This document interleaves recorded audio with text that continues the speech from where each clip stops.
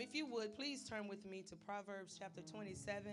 We're going to finally finish this word that God has been giving us all month long. On last Sunday, didn't we have an awesome time in the Lord? Awesome time in the Lord. So we'll finish this up today and move on to what God has for us for next month. We've been talking about how we're meant to do this thing together. And for a long time, we've had the mindset that we could do it on our own or we didn't need anyone else. But I pray that you receive the word of the Lord on today that shows that has never been his plan for us to do it on our own, to do it, to walk it out by ourselves. Even in the times that we have to walk through isolated places, guys, it's important that we recognize he has people around us that are covering us in prayer, that are encouraging us along the way. At no point are we truly by ourselves. Amen. Want to also remember to keep in prayer our sweet Mealy, who's not feeling well. Keep her lifted in prayer as you go throughout your days and the coming days. Proverbs 27, verse 17, it says, iron sharpeneth iron, so a man sharpeneth the countenance of his friend. If you will, turn over the very next book, Ecclesiastes. Let's turn to chapter 10 and we'll read verse 10.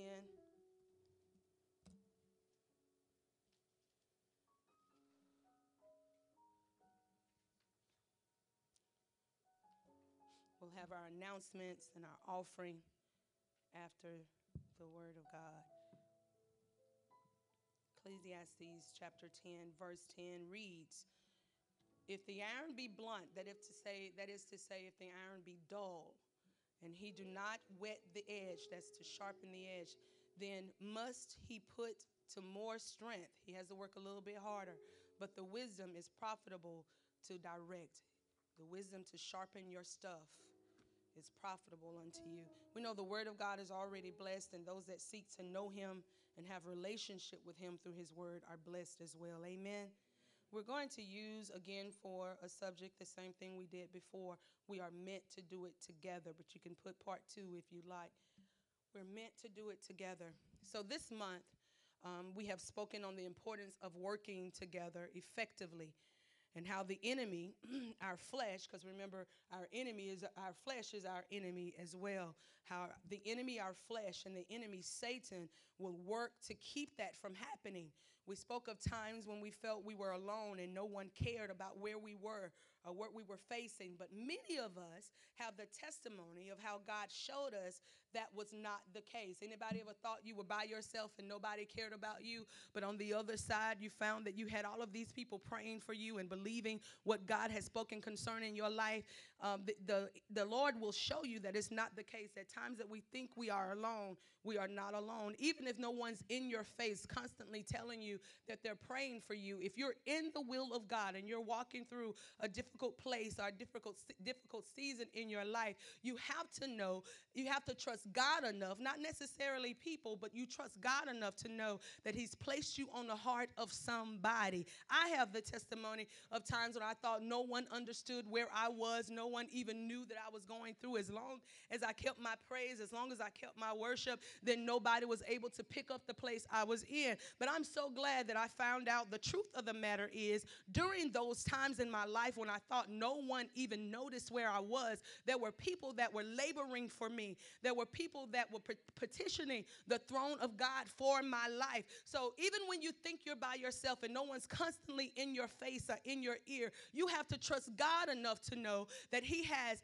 a team of intercessors, or he has people in your life, and he'll drop you on their mind at times that you're not even aware of. The Holy Spirit will allow you to see that people were interceding for you and encouraging you along the way. But because we are sometimes so focused on the pain, we miss the relief he sends. There are people who try to be in your life and try to assist the way that they feel the Lord leading them to. But because we're so consumed and so focused on where we are, sometimes we reject the very help God sends. Amen.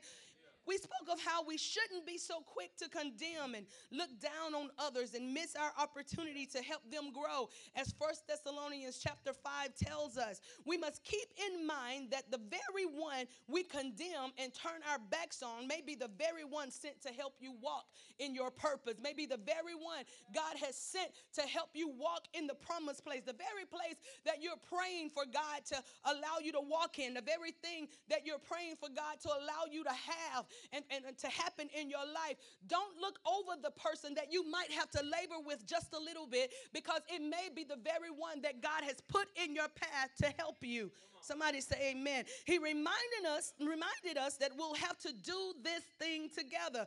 The only way to effectively do the work we're called to is to do it together. We have to pray to recognize, listen, those sent by God, those that come on their own with other motives, those we pick up ourselves because sometimes because I like you and because you're able to speak well, I like your appearance and you work on this job, so I think you'll be good in this. Sometimes we put people in positions God never meant for them to be in. And then when you're faced with frustrations and you're irritated, you don't understand why this is happening. They seem so equipped. It doesn't matter how equipped you are. Are you walking in the place God purposed you to walk in? And sometimes, even us as believers, we will put people in a place God never intended them to be. So we have to be mindful and prayerful to recognize those that we have the tendency to put in a place, and then those that will put themselves in a place because they're attracted to the anointing that's on your life. We have to be able to recognize those sent by God, those sent by the devil, those we pick up, and those that come on their own. Somebody say amen. Let's look at this for just a minute. If you know that you're on a job God sent you to, if you know without a shadow of a doubt that you're working the job that God sent you to, you are on that job not just to make money. I need you to hear me. Not just for the benefits that come with working that job. Not just because it's Monday through Friday, 8 to 5, and you got your weekends off. That's just an added bonus. But when God divinely places you on a job, then there's a divine purpose attached to it. And sometimes we miss the divine purpose because we're focused on the benefits. Amen. But there's some kind of purpose attached to it. So we have to be able, we've got to shift our thinking. When you're in the will of God, He gives you some type of divine insight as to why you're walking the place you're walking. You might not have all of the ins and outs. You might not have a complete understanding of why you have to work on that job, why you have to go to that church, why you've got to attach to this person or that person. You might not have a complete understanding, but He'll give you some type of insight. So we've got to come out of ourselves, out of our flesh, looking at the benefits of a thing and look at the spiritual parts of a thing. So whatever the reason, you have to understand it becomes the enemy's mission to keep you frustrated and irritated. It becomes his mission. If you're walking in a divine place, if you're on your job to inspire somebody to know Christ, to be an example, it becomes his mission to keep you focused and distracted on other stuff that you miss your real purpose for being there. He puts you in a situation where you're just happy that your check is more. You're just happy that you have more vacation days. You're just happy that business has picked up and you miss the divine purpose. Why would he do that? Why would he fight so hard to keep us distracted? Why would he fight so hard to keep us from realizing the purpose for which he's put us in a place? It's so you'll miss the co-worker you're supposed to influence. He knows that if you ever come down enough that you recognize there's something within this coworker that they don't recognize in themselves. There's something in you that's greater than where you are. There's something in you that says you shouldn't accept the thing that you are accepting. You shouldn't walk in the place that you're walking. And he knows that if you come down enough to recognize that, you might actually influence them to believe that's better. Why does he fight us? Because there's someone on your job you're meant to lead to Christ. There's someone who will walk through the doors of your business that you're meant to influence. But he wants to keep you irritated and frustrated and looking at how they get on your nerves so you miss the real purpose. Why does he do this? He do it so you'll miss the one he sent you to partner with, to pray and bring change to the atmosphere you work in. Lord have mercy. He doesn't want you to know that the same Holy Ghost that's in you is in them too, because where two or three are gathered in my name, he's there in the midst. So he needs you to think that you're walking this thing out by yourself, that everybody on my job, everybody that works with me is a heathen, a hellion. They ain't interested in God. So you'll miss the one who's Holy Ghost filled. And when you partner up with them and they pray and you pray and they labor and you labor and you fast and they fast, real change comes to your job. So when you're praying together and that coworker that's been sick, that coworker that's got an ill report, that boss that gets on your nerves, when you partner with that coworker who has the same Holy Ghost as you, change comes in the atmosphere you work in. But he wants you to miss that. He wants you to be frustrated and aggravated with where you are. He wants you to be so consumed with you that you miss them. Glory to God. If there are other believers, listen, on your job, instead of speaking, I'm about to break. If there are other believers on your job, instead of speaking about what's not right, come together in agreement with what God is saying about your place of employment. Fast and pray together. And regardless of what you see, declare what God has said. Do it for your business. Listen, students, do it in your classroom. Pray for your teacher. She's underpaid. She's frustrated. Them kids getting on her nerves. She got trouble going at home. And when you're at home and done with your homework, she's still having to work on stuff for class the next day. Pray for your teacher. Why? Because what God has tried to show us, y'all, what God has tried to show us from the beginning through his word is our need for one another. I love this, our need for one another. First of all, when it came to making man, I love this. He said, let us make man in our image, after our likeness. That's partnership. Somebody say partnership. Then he said, it is not good for man to be alone. So he made him a partner. And a lot of people miss the point here. It is not that it's just about replenishing the earth, as some will say. It goes beyond intimacy. It's about partnership. It was about fellowship. I don't know what God saw that made him declare it is not good for man to be alone. But whatever it was, the remedy was a helpmate. The remedy was a companion. The remedy was a partner, a co-laborer, a teammate. Why? To build community, to grow together, to build together, to work together. From the beginning, it was about partnership. Somebody shout partnership. One of the tactics of the enemy is to keep us so divided. It's just to keep us divided. He uses race and class and religion. He preys on our inability to work together because of different personalities. I just can't gel with her. It's something about her. Well, what is it? I don't know. It's just something about her. I can't gel with her. It's just something about him. I can't get with him. Well, what did he do? He didn't do nothing. It's just something about him. He uses our differences and our different personalities to keep us, and our different opinions to keep us divided. This church don't like drums in the church. This church don't believe in women in ministry. This church don't believe women should wear pants. The day that we worship on, he keeps us at odds because he understands something that we do not. He understands that we're stronger together.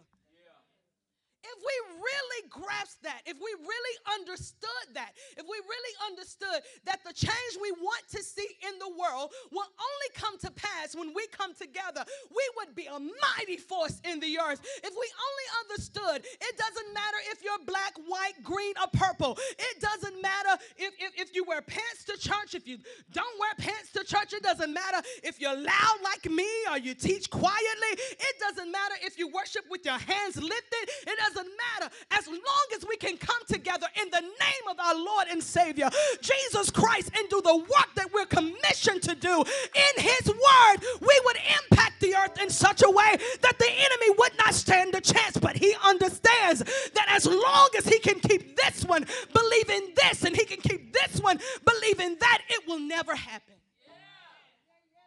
Woo! It'll never happen. So what do we have to do? What can I do to ensure that I'm walking out what I'm supposed to walk out? I'm not focused on you. I'm not focused on whether or not you get it. I hope you do. I'm praying with you. I will help you as the Lord leads, but you're not slowing down my train. What can I do? Well, I got to be honest about my dull places. I got to stop looking at where you're dull and where you need to come up and look at my own places that are dull. But before we go to that, I want to give you all a couple of scriptures. Hallelujah. So you won't think this is just some great idea that I've come up with. I want to show you in the Word of God where we've been meant to do it together. Y'all write these scriptures down. Ecclesiastes chapter 4, verses 9 through 12. I'm going to skip around those verses, but it says, 2 people are better off than one, for they can help each other succeed. It says a person standing alone can be attacked and defeated, but 2 can stand back to back and conquer. 3 are even better, for a triple braided cord is not easily broken. Listen, when we war together, we win together. I ain't got to fight this by myself. When we war together, we have the ability to win together. Hebrews chapter 10, verses 24 through 25. It says, and let us thoughtfully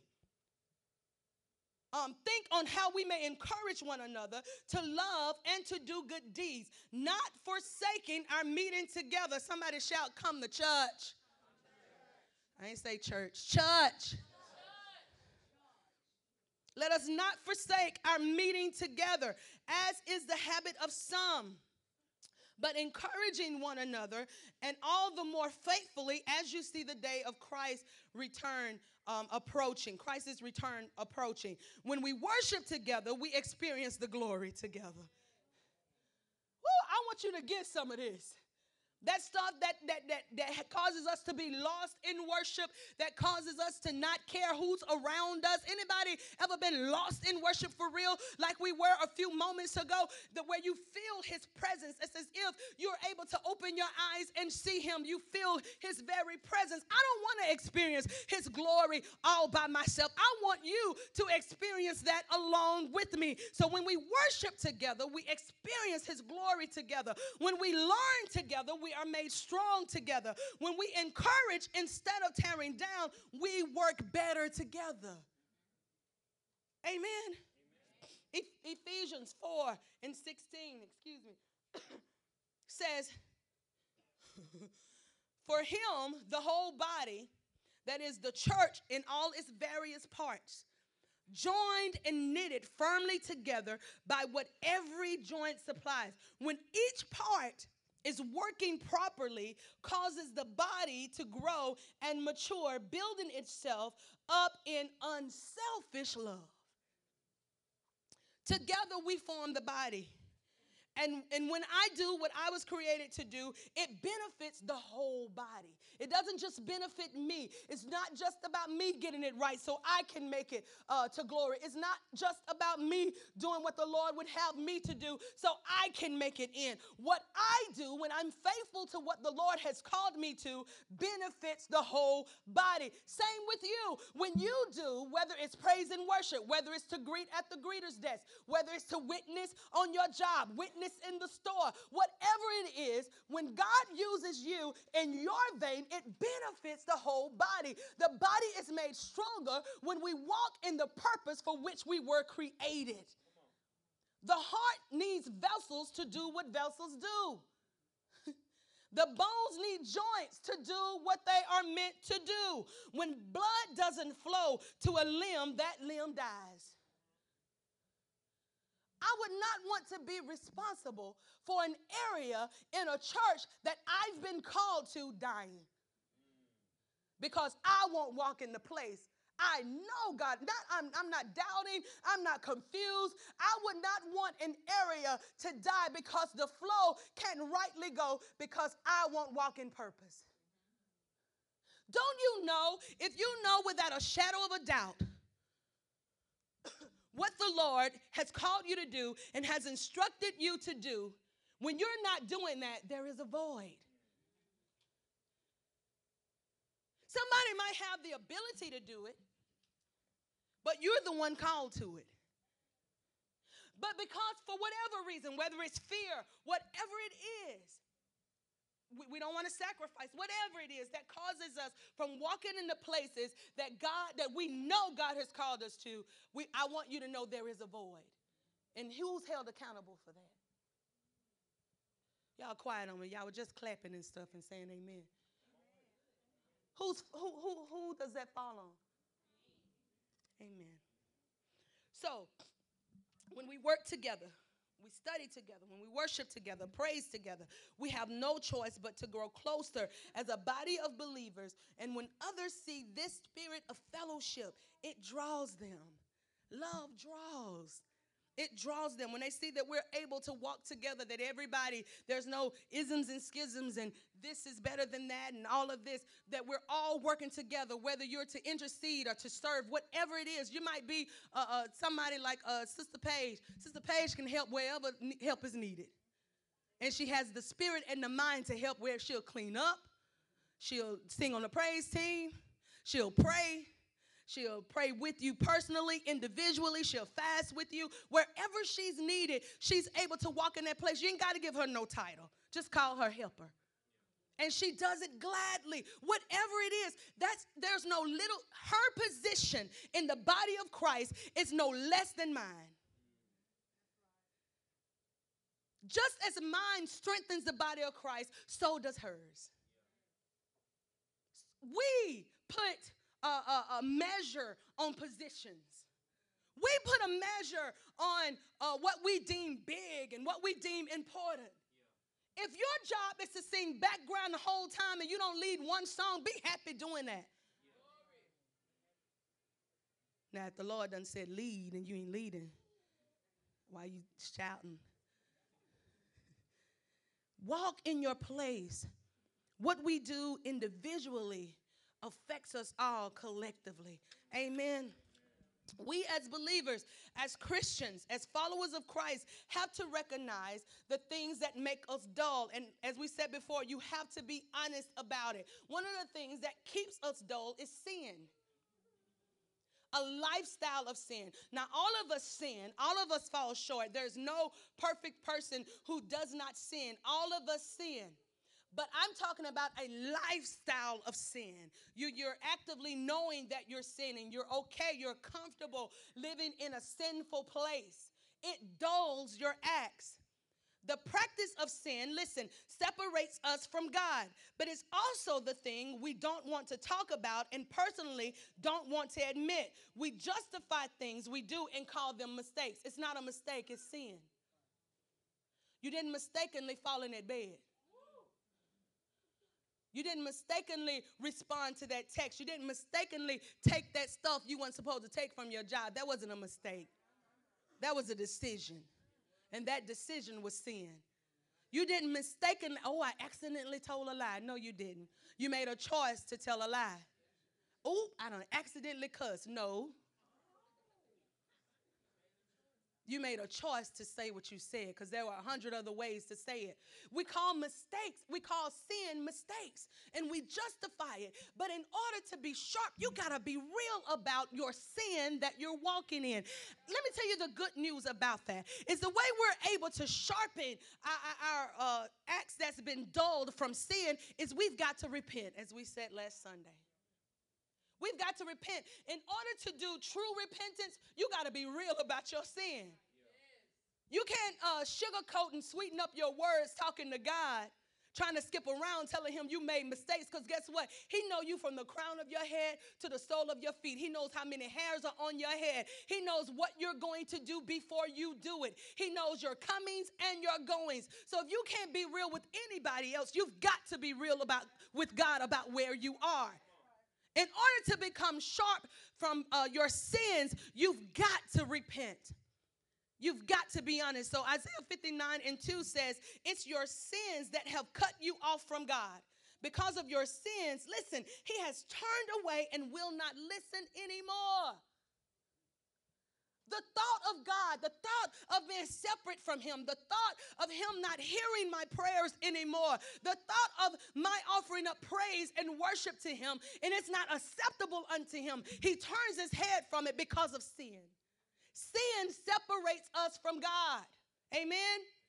1 John 1:6 says, if we say we have fellowship with him while we walk in darkness, we lie and do not practice the truth. Stop lying. If you still trying to get yourself together, I see y'all looking at me. I love y'all too. If you're trying to get yourself together, be honest about that.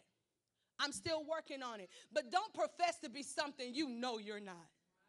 You're playing a dangerous game when you profess to be Christian, when you profess to be a follower of Christ to the best of your ability, when you profess to be filled with his spirit and doing things according to his will, when you profess that you're living for him. For God I live and for God I die. My life has been changed. I have surrendered my life to him, but you live contrary. That's a dangerous place to be, because in essence you're mocking God. And I don't want to be on the side of mocking him. Amen. So we have to repent. And let me tell you, repentance isn't just asking for forgiveness. The translation of the word repent is to turn. One commentary says the word commonly used in the New Testament for repentance is metanoia. Metanoia. And it means to have regret or remorse, to have a changed mind. You're not just going to God asking him to forgive you, but you're genuinely sorrowful for what you have done. It hurts you that you've hurt him. That's repentance. Repentance is, I'm just going to do it and ask God for forgiveness. That's trouble. Repentance is you have a mind, when you go before God, you have a mind to turn from it. Somebody say repent. Repent. Second thing is fear, because fear keeps us from doing the will of God. Fear causes our acts to be dull. Fear that causes you to not do the will of God, the very thing he's called you to, is the issue. I don't think God so much has an issue with us being nervous to walk into a new thing or nervous to walk into a new place, but it's when that fear causes you to walk in disobedience. He has an issue with that. 2 Timothy 1:7, y'all writing these scriptures? 2 Timothy 1:7 says, for God has not given us, I like this in the New Living Translation, it says he's not given us a spirit of fear or timidity, but of power, love, and self-discipline. Y'all know I like the meaning of words. Fear is defined as a distressing emotion aroused by impending danger, evil, or pain. But get this, whether the threat is real or imagined. So a lot of us are walking in disobedience off of a fear of something that's not even real. A lot of us are not doing the thing that we have been equipped to do. A lot of us are not walking in the places that God has called us to and has equipped and empowered us to walk in because of fear. It's not even real. Every thought that you have, everything that causes you not to move forward, it's not even real. Timidity is defined as lacking in self-assurance, courage, or bravery, easily alarmed or shy. What I love about this is that when I go forth in the thing God called me to, I don't even have to do it in my own strength. I don't even have to count on myself. If I do the part that God has called me to do, if I prepare and equip myself on the level that God has instructed me, then when I walk forward in that thing, it is not my strength that I walk in, but the Lord's. So it doesn't matter what I might feel about myself, my limitations, my intellect, but greater is he that is in me than he. So you got to change your mind. It's not you doing it. It's not your relying on yourself, but it's your relying on the power of God. Amen. Number 3, lack of his word. God's word is a lamp unto our feet and a light unto our pathway. You don't know the way to go without the word of God. 2 Timothy 2:15 tells us, in order to accurately handle and skillfully teach the word of God, we must study his word. In order to accurately handle, to even handle the word, the way God has instructed us to skillfully teach his word. What does that mean? That means teaching one lesson and it's able to reach the youngest to the oldest. To skillfully teach so no one is missed. You have to study his word. If you don't know the word for yourself, someone can tell you anything, and if they hoop and holler just right, you'll believe it. If they say it with the right tone, you'll take it home as truth. You've got to know the word for yourself so you're not deceived, as we spoke about on Wednesday, when people mix in a little bit of the truth with a whole lot of lie. Because you know the word and you study yourself, you know what thus said the Lord. Lack of his word will cause your acts to be dull. Lastly, prayerlessness, not having a prayer life. Prayer is our lifeline. It keeps us connected. We are instructed to pray without ceasing. That means all the time. Our communication with God has to be an ongoing thing. I know mama and daddy love me, but they might be busy and unable to answer the phone. My husband or my best friend might be at work and have to call me right back. But I'm so glad, hallelujah, that I have access to one who never sleeps nor slumbers, who never places me on hold, who never ignores my call or send me the voicemail. I'm so glad that when I call him, his ear is attentive to my voice. I'm so glad that when I call his name, it moves him to move for me. You might be busy. Your phone might be off, but I have a direct line to someone who's never too busy to answer my call. Aren't you glad that you're able to call on the name of Jesus and it moves him to move? Somebody shout Jesus. But we've got to acknowledge our stuff, y'all, and we got to get it right, because we need you. I need you sharp and ready. We need you on post and ready to partner up and do the will of God. The Bible says one can chase 1,000, but two put 10,000 to flight. I need you where God has called you to be. I need you sold out, not to us, not to me, not to your neighbor or wherever you might worship, but sold out to the will and the purpose of God. We are stronger when we are united. We are effective when we have the same mind to glorify God. It's not about my name being in lights. It's not about my name being called. It's not about me getting all the credit, but it's about our God being glorified. It's about somebody saying, what must I do to be saved, as a result of us coming together and doing the thing that God has commissioned us to do. It's not about looking deep and wonderful and being known all over the world. Am I effective as I'm known all over the world? Does my life make a difference? Is God glorified in my life? My focus has to be the will of the Father and not my own. So today we tear down the lie. The lie that says we don't need one another. That's a lie. And we tear it down. We tear down the lie that says we can't get along, because we can. If your heart is right, we can get along. It doesn't mean we'll always agree, but we can get along to do the work of the Lord. We tear down the lie that says I can do it all by myself, because I hate to bust your bubble. You can't. Effectively, in a way that's impactful, you cannot. We are going to do it. Harvest, we are going to do it. And we're going to do it together. We're going to do it together. Tell somebody, I'm counting on you. Come on, tell them for real, earnestly. I'm counting on you. I'm counting on you to walk your part out, to do your part. Tell somebody else, I'm counting on you. I need you. I need you sharp. I don't need you dull, because if you're on post and you're supposed to cover me and you're dull, both of us get hit. I need you sharp. I'm not going to condemn you or judge you because of where you are or the things that you've done or the places that you've had to walk through. I want to help you be sharper so we can do this thing effectively for God the way he purposed and meant for us to do it. Can't afford to miss it. We need one another. Amen?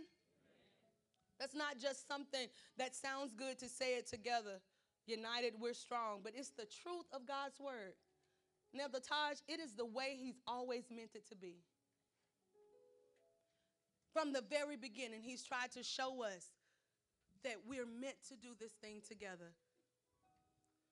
If not, he would have left Adam by himself. He naming the animals, he walking, he communing with God. But he saw that it was not good.